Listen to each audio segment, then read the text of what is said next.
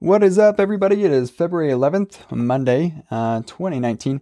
And yeah, today I'm going to be answering question number 533 from Luis Claudio. And actually, several people have asked me a similar question to this.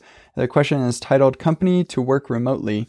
And I actually closed a question that was related called How to Land a Job on the Foreign. And then several people have asked me in DMs. So I've been planning on answering this question for quite a while. This person has been working as a software engineer for more than 6 years at a Brazilian university, and has been studying the React Nano degree at Udacity.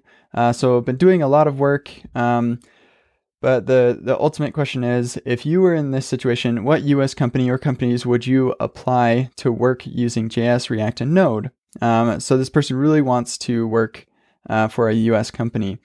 So I am afraid that I can't really give you a whole lot of insight about like specific companies to apply for. I know that there are websites and things, like there's an awesome list on GitHub for remote companies.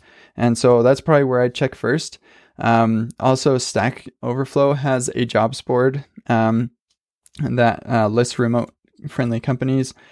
CodeFund actually has a job board that they're starting up, and so I'd check there.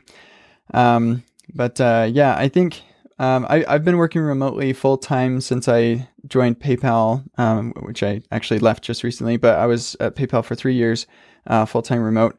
But I was in the country, and so I could make trips really easily I was 2-hour flight from the company. So it was really easy for me to get there.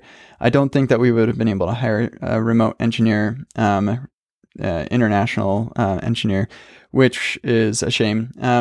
So anyway, some advice around this. I think being really active and well known, you want to have people who can be your advocate at the company. So yeah, when you go into this company, it's not just they don't see your application and say, oh, this is just some random engineer I've never seen before, never heard of, and they want to work for me without me like seeing them and being able to keep up with them and whatever.